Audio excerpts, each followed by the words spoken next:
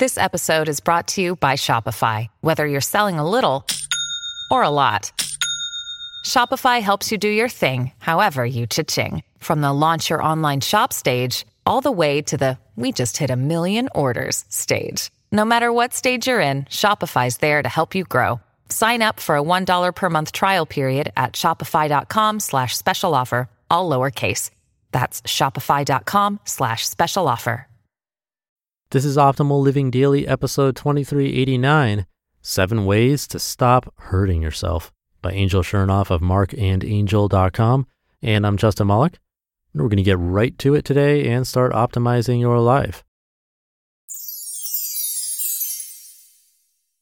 7 Ways to Stop Hurting Yourself by Angel Chernoff of marcandangel.com. Life isn't always a smooth ride. It's easy to stumble and fall and hurt yourself. But these bumps and bruises are a necessary part of your growth. You fall down, you learn something, and then you brush yourself off and move forward. The problem is sometimes you fall and get stuck in one place for too long. You find yourself spinning and unable to move like tires clenched in mud.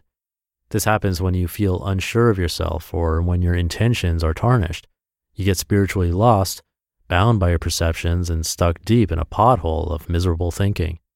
Here are some ideas to help you get unstuck and navigate the road to healing.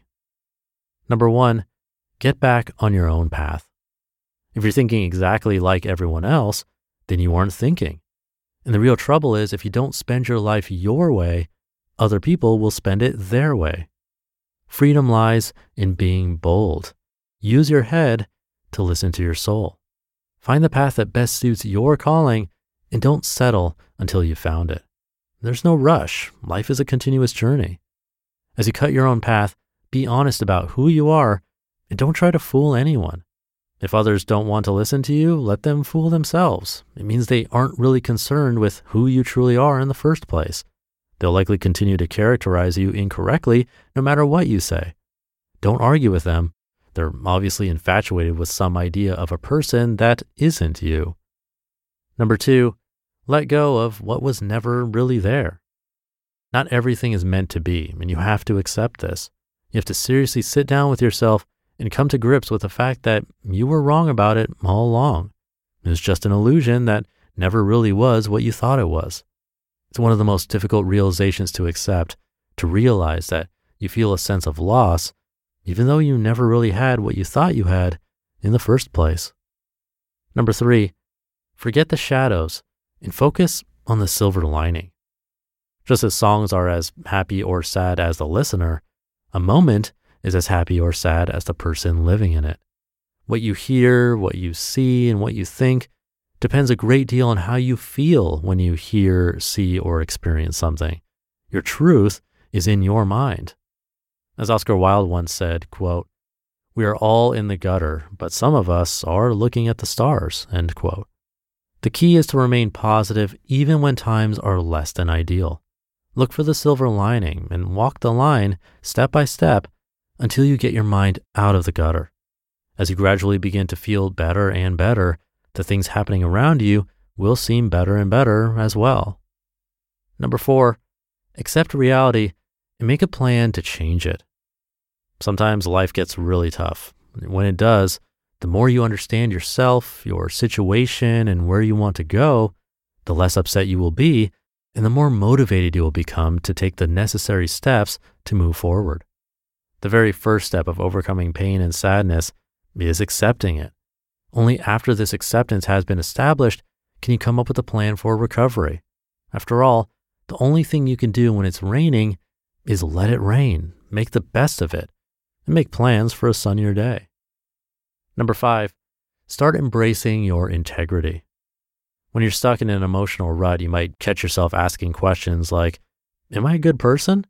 Deep down, do I even want to be a good person? Or do I want to seem like a good person so other people will approve of my actions? Is there a difference between the two? How do I actually know whether I'm fooling myself? And all of these questions deal with integrity, which is all that's really important.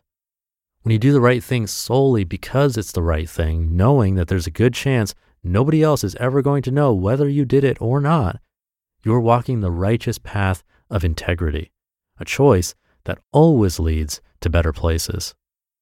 Number 6, flow, don't fight with life's little surprises. Life is somewhat unpredictable. Stop fighting it. 99% of the time, life delivers the experiences that are most helpful for your personal growth. How do you know it's the experience you need? Because it's the experience you're having. The only question is, will you embrace it and grow, or fight it and falter? If you can simply let go and trust that things will work out the way they're supposed to without trying to micromanage the minutia, you'll be able to enjoy and benefit from more life experiences. In fact, the joy and freedom this mindset creates becomes more beneficial than most of the experiences themselves. And number 7, finally do something with one of your good ideas. Hopes and dreams can be influential and inspiring, yet if they remain imprisoned in your head, you'll never realize their true beauty. Now is when you can take these hopes and dreams and give them a chance to grow. Every moment of your life builds upon the next. This moment is the bridge between the reality of where you are and the vision of where you want to be. Reality is approaching you every second. And the great thing is, you're able to alter it as it arrives. You just have to decide what you want to do with it. You just listened to the post titled 7 Ways to Stop Hurting Yourself by Angel Chernoff of marcandangel.com. Thank you to Angel. Many years ago, she and Marc, her husband, went through a really painful season that included losing 2 loved ones to suicide and illness, family-related betrayal, job loss, financial instability, and more. It was like all at once, and one of the main reasons they started writing these articles. They've been through a lot and wanted to share anything and everything they could to help others going through the same thing. And what Angel talked about in numbers 1 and 6 reminded me of an article I narrated a couple of weeks ago now, but one that stuck with me and definitely other people too, because they wrote in. It's about the singer who made it far on a TV show, but was diagnosed with cancer and documented her journey, sharing words of wisdom along the way and eventually succumbing to her disease. That article had a lot to do with expectations. We have this vision of how things will go, and life not going exactly in that direction causes suffering for us. That's the same kind of hurt Angel is talking about in this post, and why I think numbers 1 and 6 are extra important. Number 1 was get back on your own path, meaning that however it's going, find the path that best suits you and ignore the rest, despite expectations as well.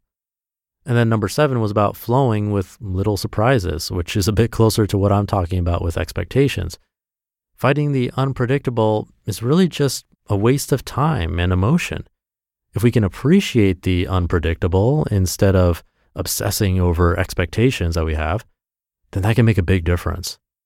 And if you want to hear more on this, the episode I was talking about from a couple of weeks ago was episode 2365 from Allison Carmen. Definitely worth the listen. But that should do it for this episode today. Have a great rest of your day, and I'll see you tomorrow where your optimal life awaits.